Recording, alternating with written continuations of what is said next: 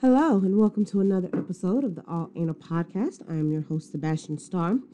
And today I wanted to take a bit of a different direction with my analysis. So, usually, when I do these solo analysis, I'm either analyzing a song or I'm going very in depth about an artist that I favor. But I've noticed something about myself recently that I have become borderline obsessed with the musical Hamilton. So I thought I would take some time to talk about that production on a musical standpoint. I know when it comes to most people and whenever they discuss Hamilton the musical, they always talk about the performance, the artistry of Lin Manuel-Miranda, who plays Alexander Hamilton, the main character. He also wrote the entire performance, all of the songs. He didn't compose the music, however. He left that up to somebody else, but he is the brains behind the genius of the show. And then, of course, you have iconic characters, Davy Diggs, Leslie Odom Jr., Jasmine Jones, Philippa Soam. And all of these people play their own roles very, I can't even say well, it's such an understatement, very gracefully, very elegantly, very iconically. And even still now today, with all of this stuff involving the quarantine, the pandemic, everyone's doing everything via Zoom or via video chat. You'll still find videos of the original cast performing these songs for, the news or just for fans or just anywhere on social media. They're discussing this still. And I'm well aware that in the last couple of years before the pandemic broke out, that the Broadway performance, the musical, had been overdone by, a variety of other cast members. But the original cast is still very much living and breathing the world of Hamilton. Now, as far as my personal connection with it, I remember back in 2016, I was on Instagram and I was scrolling and I found some people who had edited the song "Wait For It," which is performed by Leslie Odom Jr. But they tagged it with clips from Steven Universe. Now, I love to death Steven Universe. In 2016, when the show was kind of at its peak, I was watching it. I was obsessed with it. I was following it as much as I possibly could. Me and my friends were, talking about it and discussing it very in depth and in detail.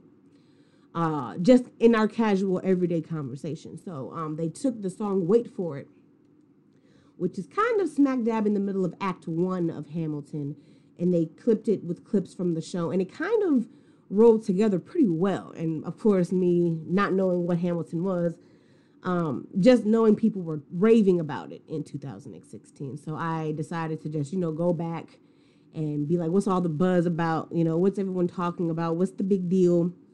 And I took the time to listen to the soundtrack. Now, I probably got through just Act 1 of the soundtrack. I didn't complete the entire program via the soundtrack back in 2016. But I did listen to Act 1. As far as my memory is concerned, that's as far as I got. And I remember having "Wait For It" on my phone, and I would listen to it regularly.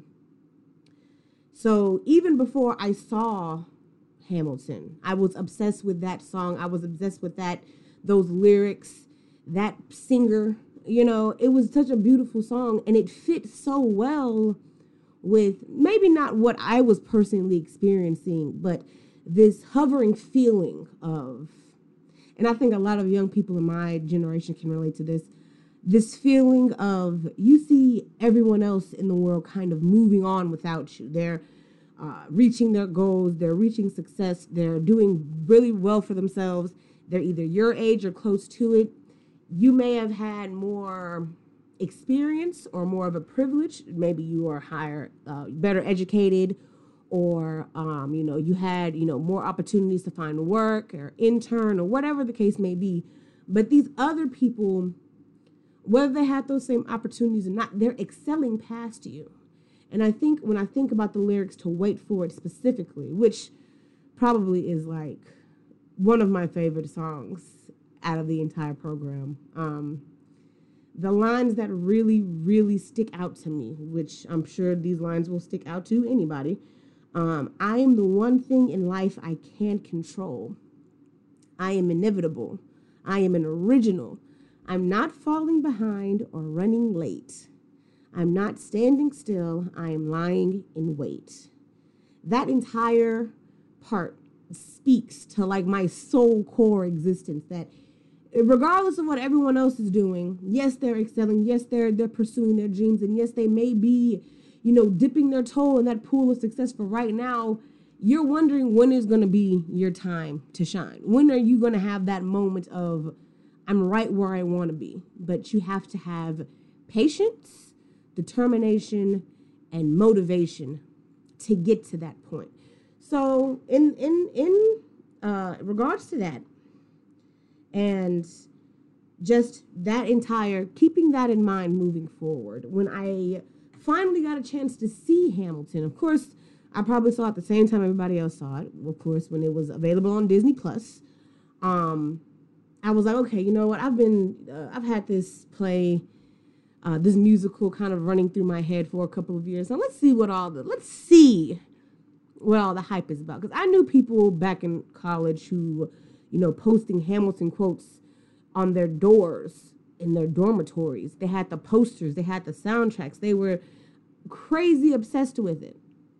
And again, I only made it to part 1 of the soundtrack. I didn't listen to part 2. So there's a lot of new information that's coming at me as I'm watching the show unravel. But even still, the dramatic difference in just listening to the soundtrack and then watching the performance is what I think really sold people on the greatness of Hamilton. And of course, being a person of color, I understand completely that the historical figures in Hamilton were not for my benefit. The only person who was probably rooting for me, as far as I understand, and as far as the musical goes, I have not done my own independent research on any of these individuals, so I'm just going off of what I've seen and what I've heard via the musical Hamilton, so I could be wrong. The only motherfucker that was on my team was probably John Lawrence, because he literally says in My Shot, we will never be truly free until those in bondage have the same rights as you and me. And throughout the entire first act of the show, everything that this nigga was trying to do had everything to do with abolishing slavery and making slaves, give slaves human rights, make sure all men are free, just like it says in the Constitution. So as far as I know, he's the only one playing for my team. Everybody else is up in the air. So I'm going to dive into a couple of lyrics here just to give, again, we're doing the music of Hamilton. We're not doing the performances or, the actual act and stuff. But I just wanted to clarify where my obsession started and where it is now, because like I said, I've only heard it up until this past year when I got to actually watch it, and I completely understand the level of obsession with it. And I'm sorry, before I dive into these lyrics, I wanted to say one more thing.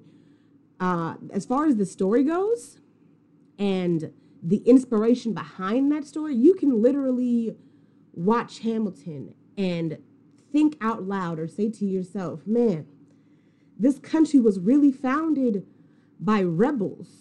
Everyone on the team of the United States in the late 17, early 1800s were all rebels, except for Aaron Burr.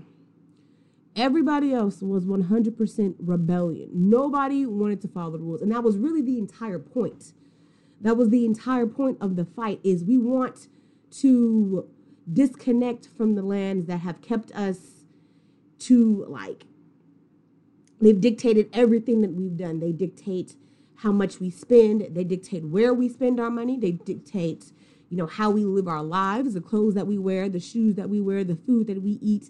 Everything is determined by one person.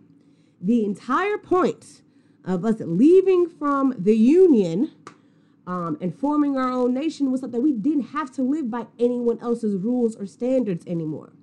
That's a rebel. That's rebellion. And literally, That's what they refer to themselves as, the rebellion. So in this day and age, with everything that's been happening now, and regardless of where the country is going to go, I think it is very, very important that people keep in mind that this entire country was founded by rebels. Yes, they were slave traders, slave owners, rapists, socialists. They were ignorant to a degree. But they had a goal in mind, that we are not going to be controlled by the hierarchy. And so for people to come out now and preaching that, rioting, protesting, fighting, violence isn't going to solve the problems, history will prove to you that literally that's the only thing that worked. Rioting, fighting, violence, and rebelling against the system. So for anybody who is considering, what to do about the social injustice problem, history has already shown you the solution that works. So the only thing left to do would be to follow that system and hope for the best possible outcome. But that's just me. I'm not here to influence nobody. I'm just telling you my 2 cents. But anyway, so I listen to the soundtrack pretty much every day at this point. Like I get songs stuck in my head, and I have to listen to that song in order to relieve myself. But then I gotta keep it going. And at this point, I have built up this fantasy world of my own cast for Hamilton. People that I know or people who don't exist, just imaginary minds of, so-and-so and such and this, that, and third. So, and yeah, you can argue that that's a bit of an issue, because I don't know too many people who do that. But I mean, that's just me. I do that with pretty much anything that I'm obsessed with. I'll either insert myself into the fantasy or I'll create my own version of it. And apparently that's like a disease or some shit, but who knows? I don't give a shit anyway. So some of my favorite songs, of course, we've already talked about Wait For It, and I will come back to that in just a minute. The Schuyler Sisters, which is the introduction to the 3 sisters that play an abundant role in the story. Angelica Schuyler, who is the oldest. Elizabeth Schuyler, a.k.a. Eliza Schuyler, who is the middle child, and then Peggy Schuyler, who is the youngest one. Something that I found very interesting about the Schuyler sisters is when they're introduced, the woman who plays Peggy, who is Jasmine Jones, her voice is very toyish and petite. And it wasn't until way after that I found out that Peggy Schuyler, at the time of their introduction, which was, again, the late 1700s, she was a child. She was like 12 years old. And Elizabeth and Eliza were like in their late teens, early 20s type shit. So she's supposed to sound petite and childish because she's supposed to be a child. And then, just briefly, I'm going to skip all the way to the end, or the middle toward the end, where you see Jasmine Jones pop up again. But this time she's playing Mariah Reynolds. Now, Mariah Reynolds is apparently the mistress of Alexander Hamilton, who had blatant affairs with her for an entire, month and a half long period while his wife and children were visiting her father in upstate New York, which I think that's dirty as hell. But, I mean, it is what it is. Scandals happen. I mean, and they've always happened. And again, this is just a part of history that I'm sure if you're a history buff, you already knew all the answers to the questions, hypothetically speaking. So Jasmine Jones, who plays Peggy Schuyler, and she also plays Mariah Reynolds. The thing that kind of blew my mind when I first saw Hamilton was the doubles, as far as one actor playing 2 roles. So, for example, you have Jasmine Jones, who plays Peggy Schuyler. Peggy Schuyler has a very minimal part. She's in the introduction of the Schuyler sisters. She's in Helpless. She's in Satisfied. And then she kind of pops up randomly throughout Act 1. At some point, Peggy Schuyler passes away, so her character is no more, non-existent. They don't mention that in the show, but it is a part of the historic accuracy that she does pass away at 21 from the common cold of all things. But again, we're not talking about the history here. But Jasmine Jones, when she comes back in Act 2 as Mariah Reynolds again is a very minimal role, but it does play a significant part in the story because it comes up during the scene that involves the entire affair. And then it comes up again a little later when Hamilton is being accused of embezzlement. And I'm just blown away by the range that Jasmine Jones has vocally. Now, this is a music perspective. If you ever get a chance to go on to Disney Plus or even just Google a clip of Jasmine Cephas Jones. I'm not sure if I'm pronouncing her name correctly. Cephas. I'm pretty sure that's Cephas. I'm not 100% sure. But Jasmine Cephas Jones as Peggy Schuyler, this petite, sweet, innocent, childish voice that sounds 100% different than Mariah Reynolds, the woman in red, the temptress, the mistress. Her voice as Mariah Reynolds is seductive. It's deep. It's bluesy. It's intoxicating. It's exotic. And I'm not trying to sound like a pervert here, but you're playing a mistress. There has to be some form of mystery there. And she just blows it out of the damn water. It blew my mind to know. And I didn't even peep this when I first saw it, that they were playing doubles. The only person I knew who was an obvious double was David Diggs. He plays Lafayette in Act 1 and Thomas Jefferson in Act 2, which he's so hard to hide the difference because his facial features and his physical description is so unique. So when you introduce Lafayette in Act 1, he has his hair up in a bun and he's speaking with a French accent. Obviously, he's playing Lafayette, a Frenchman. And then when you introduce him in Act 2, Leslie Odom Jr., who plays Aaron Burr, his line is, not so fast, someone came along to resist him being Hamilton, pissed him off until we had a two-party system. You haven't met him yet. You haven't had the chance because he's been kicking ass as the ambassador of France. Now, I feel like he mentions you haven't met him yet. You haven't had the chance to let the audience know that, yes, this is the exact same actor, but he's playing a different person. And when I first saw it, I was confused as hell because I was like, wait a minute, isn't that Lafayette? No, that's not Lafayette. That's the same person who plays Lafayette in Act 1, but in Act 2, he's Thomas Jefferson. And that's also why, his wardrobe was completely different. In Act 1, as Lafayette, he is in military attire. Blue coats.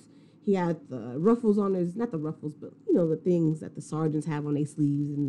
I don't know what they're called.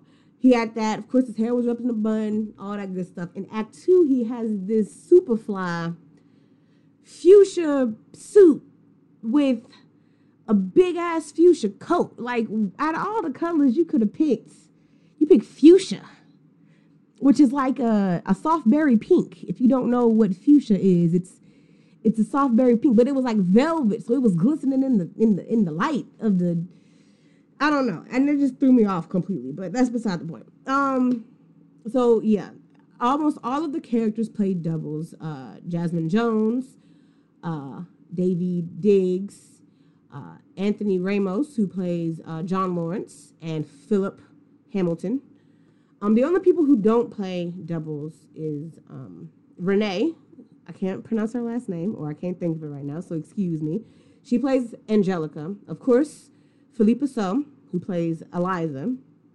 Leslie Odom, who plays Aaron Burr. Chris Jackson, who plays George Washington. And I'm forgetting somebody. I think that's it. I don't know. I'm not... I should have did a bit more research before coming on here, but it is what it is. Another one of my absolute favorite songs, The Battle of Yorktown, the introduction. Oh, my God, that's what I was forgetting. Oak. And no, I'm not going to embarrass myself by trying to pronounce this man's name because it is long and it is a little complicated and I'm a little ignorant. And any other time I would be more than happy to make an attempt at pronouncing this long ass name, but I don't have the energy today, and I apologize. But everyone calls him Oak, which is cool. I can get jiggy with that. He plays Hercules Mulligan and James Madison. Hercules Mulligan is like a beefcake. He is buff. He's like the nice type of thick that you want in a thick man. So he has big puffy shoulders, strong thighs, and I'm pretty sure his stomach is like made out of iron. If you punch it, your hands would break type shit. He has an explosive, because I feel like at some point in Act 1, you forget about Hercules Mulligan, who is a vital member of the quadruplane that is Alexander Hamilton, John Lawrence, Hercules Mulligan, and Marquis de Lafayette. And you forget that he's there. You forget that he is an essential part of the plan. So in the Battle of Yorktown, this is after George Washington gives Hamilton his debriefings and wishes him luck on his fight. And they all kind of spread out and do their own thing. They were planning this from the beginning to have a man in each part of the country where the war was happening. And their inside man was Hercules Mulligan. So when he comes out, explosive, like it's in your face. And I don't know why, but I love that. Like, I love that energy, that explosive boom. Like, it's high energy, it's high voltage, it's loud, it's aggressive, it's in your face, it's unapologetic. And there's so much just raw, genuine energy coming out of Oak during that entire, like, you're in the spotlight now. You know what I mean? Like, this is you, this is your moment right here. You're the reason why this entire plan was able to be as successful as it was. And they became victorious at the end of it. So it's all beneficial. And it's just like, you know, when you look at somebody and you just like, damn, that looks good. And that's the wave that we're on with Battle of Yorktown. Because he is just in your face. And I can't get over it. I love how raw it is. And then you get to Act 2, and I also didn't know that he played James Madison, because his demeanor as Hercules Mulligan is so like badass and gritty and broody. He's a brute. And then James Madison is just like, I don't know. I mean, like, he's a sickly old, just snobby, uptight, pretentious bean. Like, I don't even know what to call him. Like, he's just a dud. I don't know. But so again, that shows the tremendous amount of range that these characters have who are doing the double roles. And the first time watching it, I mean, I didn't have my glasses on, so I couldn't really tell, but I thought it was two different people. Just like I thought Jasmine Jones was two different people. Anthony Ramos is kind of very obvious. He's playing a 9-year-old child in the first little bit of Act 2, and he's like 5'10". I don't know. So yeah, he was obvious. And, of course, Davy Diggs was obvious. You can't hide that much hair even if you tried. But I think that just shows the range that these actors have, that they were able to take on such diverse roles simultaneously with only, how long is the intermission? Like an hour or so? So, and it just shows that level of professionalism that they were able to do that without, well, obviously it took some practicing, training. They didn't just wake up and was like, oh yeah, I can do this. It obviously took some time, but I'm just impressed by that amount of range, not even just vocally, but even acting as well. Let's see, another one of my favorite songs. We're going to dive into, well, no, let's not go to Act 2 just yet. Let's keep it at Act 1. Dear Theodosia is a beautiful song about parents and their children, their newborn children. You come in, this is right after the big fight scene, and the U.S. is finally an independent nation. The King George in England has accepted this. He's not happy about it, but it is what it is. And you zoom into Aaron Burr, who's meeting his daughter for the first time. His daughter's name is Theodosia, named after her mother. And a side note, Aaron Burr was having an affair with a married woman whose name was also Theodosia. And her husband dies in the war, and then they get married, and then they have this baby. I think that's hilarious how many affairs were going on back then. But anyway, he's meeting his daughter for the first time. And I remember seeing a clip of Leslie Odom Jr. And shout out to Leslie Odom. Because my man's vocals is 100% every time. No fail. And I love Aaron Burr. I'm going to go into Aaron Burr in a minute, but we're going to talk about Dear Theodosia real quick. So I remember seeing a clip of Leslie Odom Jr. talking about, originally Aaron Burr and Alexander Hamilton weren't on stage at the same time performing this song. And then they were just practicing together one time, and they was like, oh, that works, and we're just going to keep doing it. So when you watch it, they're performing it side by side on stage. And then there's a moment where the lights go dark on Aaron Burr's side of the stage, and it shines the light on Hamilton. Hamilton's talking about his son, Philip, who he's meeting for the very first time, in the similar sense that Burr is meeting his daughter for the first time. But Leslie Odom was saying, like, okay, I have to find something to do while, Lin Manuel is singing his part, and he decided to pray over his unborn child's life. Even before his real life wife was pregnant or had a child, he was already praying over her during that scene. So every time he would perform that and he would stop and pray, he would be praying for his unborn child. And then when he had her, it's real cute. But the harmonics in Dear Theodosia are breathtaking. And I don't want nobody to come for my neck. And I'm pretty sure this is common knowledge. Lin Manuel-Miranda is not the... In comparison to the other vocalist on stage, he's like a 4, right? On a scale of 1 to 10. He's like a 4.5. So he has vocals, he has range, but if you're comparing him to Leslie Odom, who has superb vocals and wonderful range, then yeah, he's like a 4. And Leslie would be like a solid 10. And this is my opinion. I'm being biased. Because if we're comparing Leslie Odom to Jasmine Jones, Leslie Odom is a good 7.5. And Jasmine Jones is a good 12, 13. Off the charts, her range is impeccable in comparison. She's probably, no, let me stop. Because Chris Jackson can sing his ass off. I would put Jasmine Jones and Chris Jackson right there. Tag team, side by side. Vocal-wise. I'm talking vocals here. Because this nigga Chris Jackson, One Last Time, which is the final performance of George Washington in the show. He comes up again just briefly, as an extra. But he isn't doing any more dialogues after One Last Time. And when I tell you, this man blew it out the... Ooh. I saw that and I was like, damn. Because he's a big dude. So if you think Oak is like beefy, Chris Jackson is like tall and swole. Like he's a good like 6'5". I'm guesstimating. He's up there. 6'5", 350. He is gigantor. And he sings beautifully. Like he is a humongous guy, but he sings so well. And I can't even put a word on it. Like it's great. So he's up there.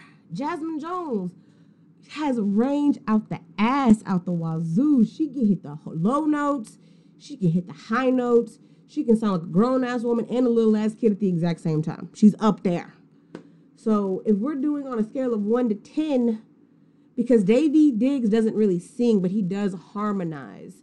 Oak doesn't really sing, but he does harmonize. You know what I'm saying? And then you got the dude who plays King George. I can't think of his name, but he does play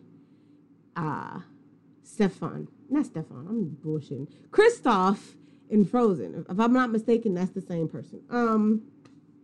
He's up there. He has range, and he He makes me extremely uncomfortable with his King George performance. I'm not a fan of the dribble, of the spit, of all of that saliva buildup in his bottom. I didn't like that. That makes me uncomfortable, makes me cringe. I can't even look at it. But he's up there. So just really quick, if you're going to rank these guys, we're going to put Chris Jackson and Jasmine Jones, they at the number 1 spot. Then you got King George. I can't tell you what his name is. I'm sorry. Renee, who plays Eliza, her and Philippa So. I put them side by side because Philippa So has an angelic voice. It's graceful. It's pretty. You know, it's like a Disney princess. Renee's voice is a bit harsh. It's harsher than Philippa. Let me rephrase, because Renee's voice is very, very powerful. It carries. She can carry her own weight. When she's doing Satisfied, you know, she is really pushing that shit out. You know what I'm saying? On some Terrence Howard shit. So her voice is powerful, whereas Philippa So's voice is soft. You know, it's like creamy peanut butter type shit. So there, I'd put them side by side for show. The only reason why I would put Jasmine Jones above Renee or Philippa is because she's a powerhouse. Like, she is really belting. Like, she's giving it everything she got, and she can still give you more type shit. So that's where they're at. And then the men kind of fall in. The rest of the men kind of fall in. Because like I said, Oak doesn't sing, but he harmonizes. Davy Diggs doesn't sing, but he harmonizes. And then you got Leslie Odom. I put him right underneath. And I know, and I'm being biased, but I'm being honest, because Leslie Odom Jr. is probably, let me go on the record for saying that he's my favorite out of the entire original cast. It's Leslie Odom Jr., number 1 all the way around. I adore David Diggs' hair, because I have a thing for dudes who have like a lot of hair. So that's me on that one. And Oak, like I said, he's a beefcake. I don't even like big dudes, but he's a big dude, and I like that. But Leslie Odom, he has sophistication, he has elegance, he has class, he has posh, he has posture. He's just this all around like super upscale guy that's not like a snob about it. He's not like raunchy or entitled or arrogant. You know what I'm saying? He seems like I'm laughing because the election of 1800, which is like the fourth to the last song of the entire program, it is Aaron Burr running for president, and he's running around handing people flyers. He's campaigning his own campaign. He's doing everything himself. The extras in the crowd are saying things about Burr, and I was just finna say those exact same things to describe Leslie. These motherfuckers said, I like that Aaron Burr. I can't believe we're here with him.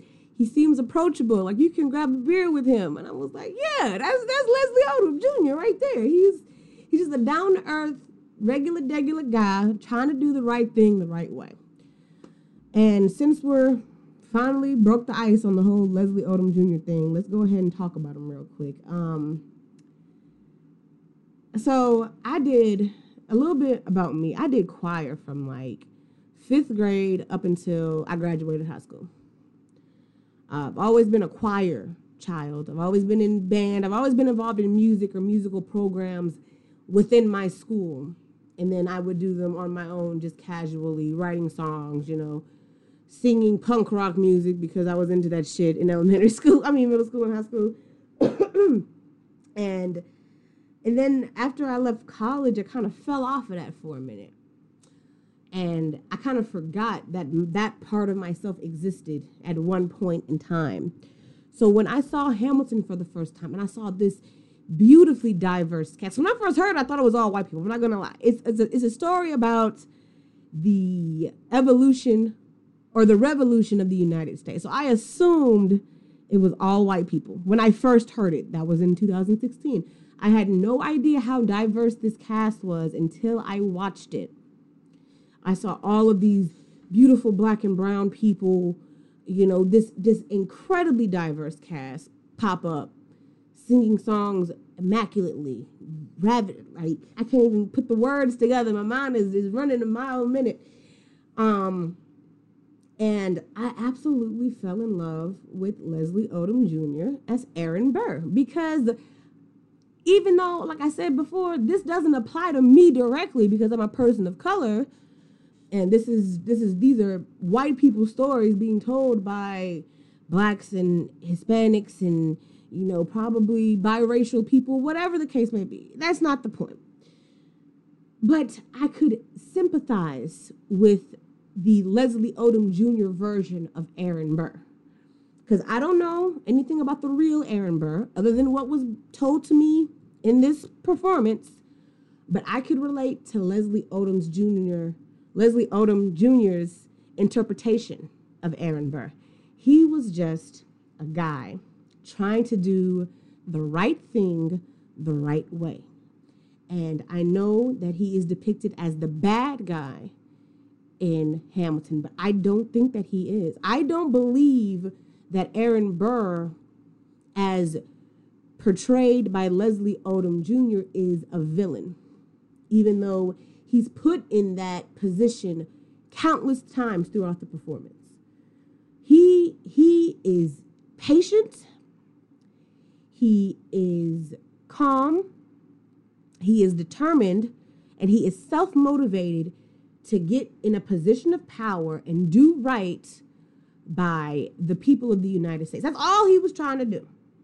And here come this nigga Hamilton, no regards for people's mental state, sanity, well-being. This nigga was willing to fight, die, kill. He's extremely arrogant, over-aggressive. He always has to prove a point. He's constantly questioning and counteracting everything that he does. He is 100% rebellious, which, yes, that did lead to a lot of things that are beneficial, quote unquote, as far as developing the country in the very beginning when it was first being developed. But you're irrational, and you're high strung, and you have just zero regard for anything that anybody tells you, unless it's George Washington. You have no regards over how your wife feels, what she thinks. You make decisions without consulting her, which at that time you didn't have to consult your wife for anything. So, okay. But you know how crazy she is about you. So she would, and she wants to be involved with you're involved with. She's extremely supportive. You don't give a shit about that.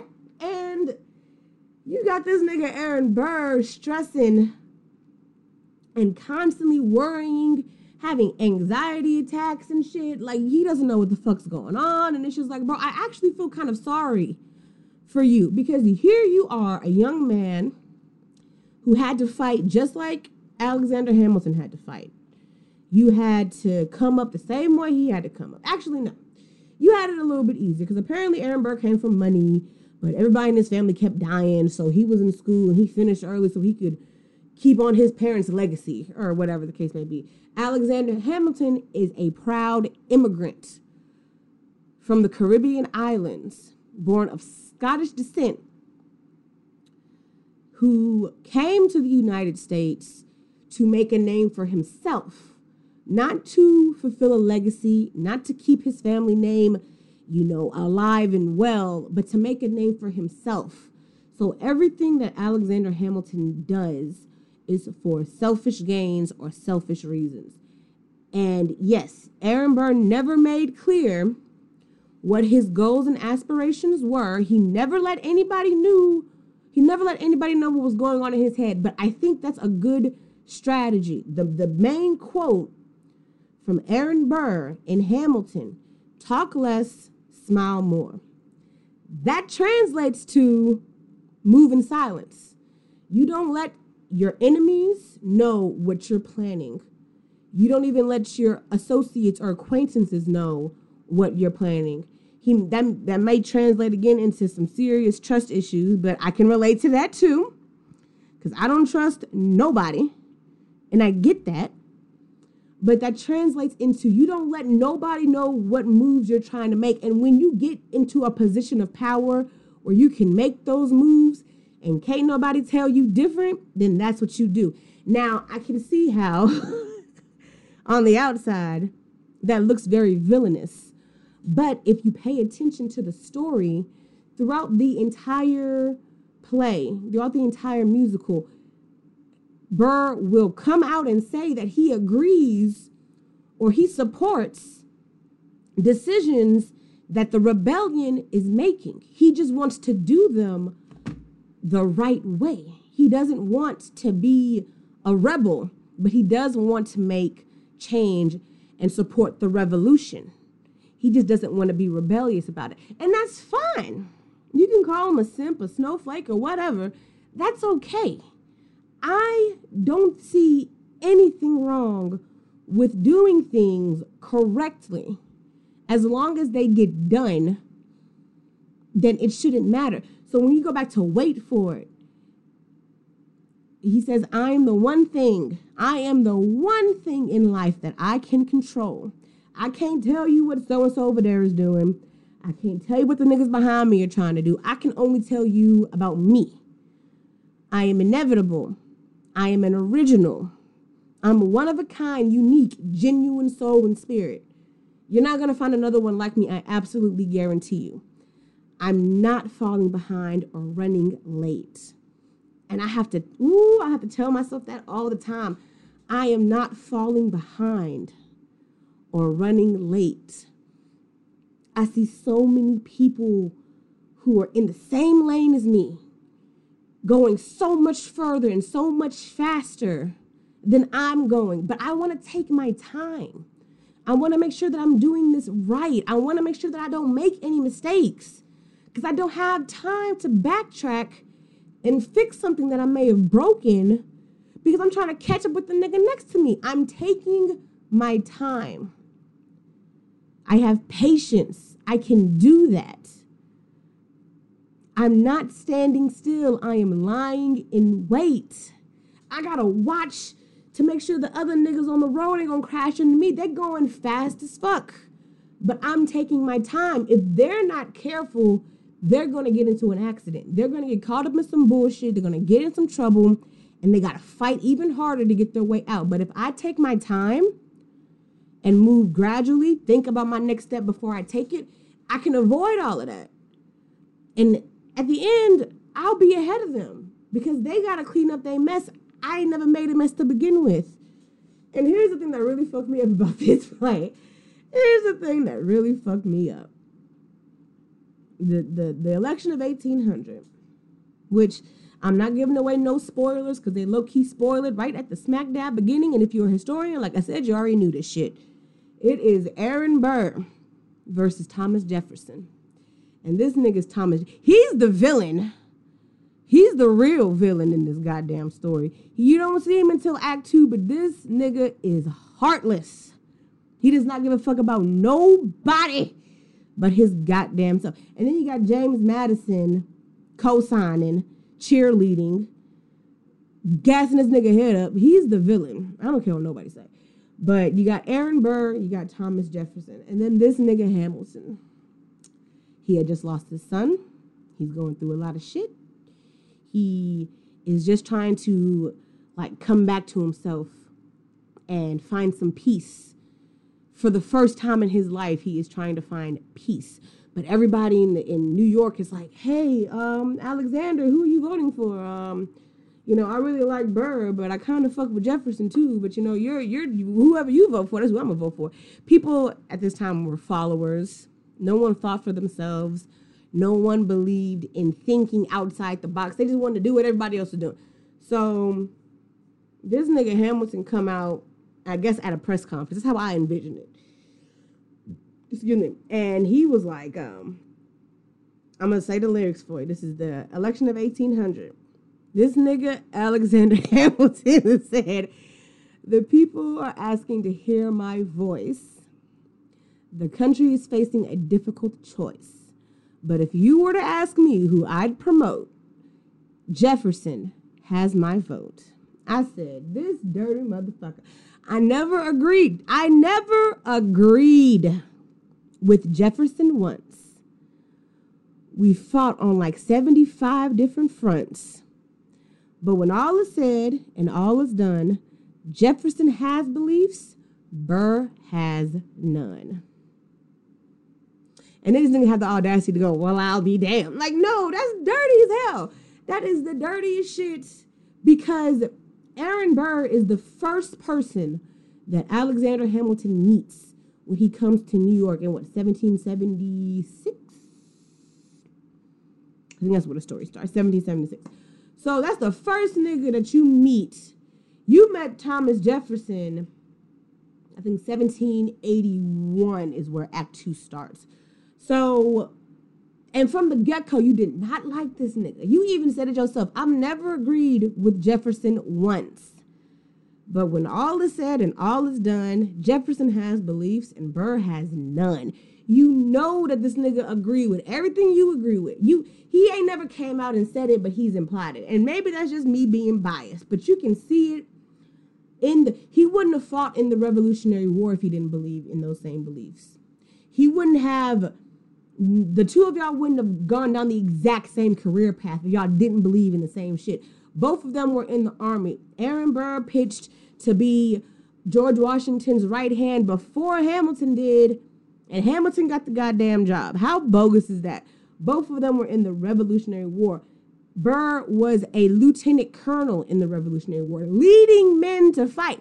Why would he do that if he didn't believe in the same shit that you believed in? Both of y'all were lawyers in New York City, and both of y'all were on the team to help. Well, both of them were. Hamilton came to Burr and was like, I need help with the Constitution. He was like, you biting off more than you can chew. Again, only thing Burr's trying to do is do things the right way, do the right things the right way. But Hamilton is impatient. He ain't got no time to just be sitting and waiting around for some shit to pop off and be like normal. So he's trying to speed the process, but Burr is like, you gotta chill the fuck out. And he ain't trying to hear that shit. So this nigga writes until he can't write no more to defend the Constitution of the United States. So y'all are fighting for the same thing. He's just a bit more patient than you are. That's it. And yeah, I probably am being a little biased, but I really don't care. But that made me so mad. Like, you are, and then this nigga Thomas Jefferson is like, you're not going to be my vice president, which historically speaking, he was for the 4 of the 8 years that Jefferson served as president. Burr was vice president for the first 4. So at some point, Jefferson changes the law that says the runner-up candidate will become vice president because he just petty as shit like that, and that's just how he think. And then you dive into the villainy of Aaron Burr. It's at the end of the rope. That was the straw that broke the camel's back. All I was trying to do was do the right thing the right way. And this ignorant ass bitch, Alexander Hamilton, completely, he has it in his head that Alexander Hamilton has sabotaged every single, let's look up some lyrics real quick. He has it in his head that Alexander Hamilton has sabotaged every single opportunity that he had to win just by existing. And that's this border, this raging hatred towards him. And it just eats away at his soul until he can't take it anymore. So Your Obedient Servants is the 4th from the last song in the performance. And let me tell you, this shit right here, I don't know if you guys are on TikTok or not, and I'm not even sure if TikTok is even going to be available by the time I post this episode. But if you are, and if it is, and if you get a chance, the audio for this song is floating around TikTok. If you do a hashtag HamelFans or something like that, I'm pretty sure you'll find it. And people use this as the ultimate villain's song. And if you think about it, it low-key fits for every single villain that you could possibly think of This first verse at least will fit for any, I guarantee you, think about your favorite supervillain, whether it be an MCU, a DC, any kind of, political show, anything, any villain. Think about that person and then listen to these lyrics and tell me that it doesn't fit like a perfect puzzle piece. He says, "Dear Alexander," he's writing a letter, "I am slow to anger, but I toe the line as I reckon with the effects of your life on mine. I look back on where I failed, and in every place I checked, the only common thread has been your disrespect. Now you call me immoral, a dangerous disgrace. If you've got something to say, name a time and place, face to face. I have the honor to be your obedient servant, A. Burr." Let me tell you something about this song right here, because the shit is beautiful. I am slow to anger, but I toe the line as I reckon with the effects of your life on mine. I am patient. I am cool, calm, and collected, and I present myself with a level of grace and professionalism. And I have done so my entire professional career. But you have gotten under my skin, into my head, and foiled any type of achievements that I've set for myself. Anytime I try to come up, your little measly ass is right there, ready to pull the rug from underneath my feet. And I'm sick of it. I look back on where I failed, and in every place I've checked, the only common thread has been your disrespect. Every single time, and I gotta clap it out, every single time I try to do something, anything, it doesn't matter. I wanted to be a lawyer, you wanted to be a lawyer. I wanted to join the Revolutionary War, you wanted to join the Revolutionary War. I finished I finished university, 4-year program in 2 years. Your little measly ass said that you want to finish university in 2 years. Why? Why are you trying to be like me so bad? Like it just crawls into my fucking skin and scratches the shit out of my soul. The only common thread has been your disrespect. You have not done nothing to benefit me since the day that I met you. Everything has been about your benefit and what you want to do to put yourself on a higher pedestal, and I'm sick of it. You call me immoral? A dangerous disgrace? You call me immoral? You call me dangerous? Coming from the nigga who couldn't wait to start knocking niggas' heads off. You were the first one willing to die on that battlefield with no regards to your wife. You didn't even change your mind until you found out she was pregnant. And even still, I'm convinced. I'm convinced that Alexander Hamilton set his son up to get killed. But that's another story for another day. We're going to talk about that later. You have no regards of anybody else but yourself. But I'm the dangerous disgrace. Yeah, I may have been having an affair with a married woman, but at least I waited until her husband died before I had a baby with her. You were having mistresses, and then you published the mistress's letters to save your own name when wasn't nobody even finna snitch on you. But I'm the disgrace. This is like a bad gossip column. Like, you got the fucking nerve to call me. You have the fucking nerve to call me a disgrace. Like, it's a literal slap to the face is obedient servant. Because it really kind of just winds up the entire performance in this one song. And it isn't even showing the villainy of Aaron Burr because, like I said, I'm not convinced that Aaron Burr is the villain. He just got fed up with Hamilton's bullshit. That's all it is. You get tired of a nigga coming into your life and fucking up all your shit for 30 years, bro. You ready to shoot him and kill him too. It don't even fucking matter. When he says, if you got something to taste, oh, fuck, I'm stuttering. When he says, if you've got something to say, name a time and place, face to face, that's introducing the idea of a duel. And then Hamilton responds to that letter Mr. Vice President, because he's the vice president for 40 years that Jefferson is president. I am not the reason no one trusts you. No one knows what you believe. I will not equivocate on my opinion. I have always worn it on my sleeve. Even if I said what you think I said, you would need to cite a more specific grievance. Here's an itemized list of 30 years of disagreements. I have not been shy. I am just a guy in the public eye trying to do my best for our republic. I don't want to fight, but I won't apologize for doing what's right. Let me tell you how much bullshit that is. Because first of all, Alex, you're not about doing anything right. You're about doing everything quickly and nonstop, which is the last song of Act 1, versus why do you write like you're running out of time? Write day and night like you're running out of time. Every day you write like you're running out of time. You're impatient.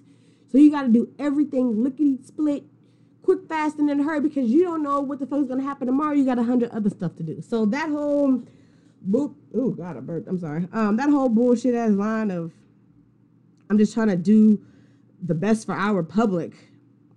I won't apologize for doing what's right. You ain't been doing shit right since the beginning. You just been doing shit that's right for you, not right for nobody else. But again, like I said, take that first verse, take Aaron Burr's verse in Your Obedient Servant and apply it to any villain that you could think of. The Joker from Batman, Thanos from the MCU. I see people on TikTok do Disney villains. I've seen Scar, I've seen Cruella de Vil, I've seen Ursula. I was even thinking about Killmonger personally, but it applies so well because villains usually try to get sympathy from their followers by saying that they fought so hard to get somewhere and they just couldn't get it because the hero or the protagonist is sabotaging them somehow. And that's usually a game that the villain tries to play. Is they want people to have pity on them. They want people to feel sorry for them, and they use that sympathy to their advantage. So whenever their plan gets foiled, or something goes wrong, or they didn't accomplish what they wanted to get, they usually blame the hero. The crazy part about some supervillains, though, is that they have this mentality that nothing that they do is wrong, which is why they always blame the hero. But I think in this particular instance, when it comes to Aaron Burr versus Alexander Hamilton, Aaron Burr did not do anything wrong. He was literally just trying to do everything right. He just wanted to do it the right way, versus Hamilton wanted to do right things, but he was going about them completely the wrong way, and they just couldn't see eye to eye on that. They had the same end goal, they had the same ending result, but the way that they were trying to get there were two completely different paths, and that's kind of where they clashed against each other. But again, this first verse I feel like applies to any supervillain in any supervillain scenario. And it makes Aaron Burr seem like the crazy one or the bad guy because he has this vengeful vendetta against Hamilton, when I believe, personally, in actuality, Hamilton is just like foiling Burr's plans. And yes, Aaron Burr never makes clear what his true goals and ambitions are, but you have to assume, and it's terrible to assume, but you have to assume that it's on the same side that Hamilton is fighting for, not against. So the fact that this nigga Hamilton really just said, nah, I ain't finna fuck with you like that because I don't know what you own, is dirty and is really, really, really fucked up. But I've been rambling here for quite a while, and I appreciate you guys for sticking around and having a listen. This has just been a very open discussion on some of my favorite songs from the musical Hamilton. Kind of where my obsession began, where it is now. Like I said, I listen to this soundtrack every other day, just about, or at least a couple of songs. And again, if you're on TikTok, and if TikTok is still up by the time this episode gets posted, you see those videos of people just randomly singing Hamilton quotes. That's pretty much me on like a weekly basis. But I appreciate the listen. Thank you for tuning in. And until next time, always remember to talk less and smile more. Thank you guys for listening. I appreciate it.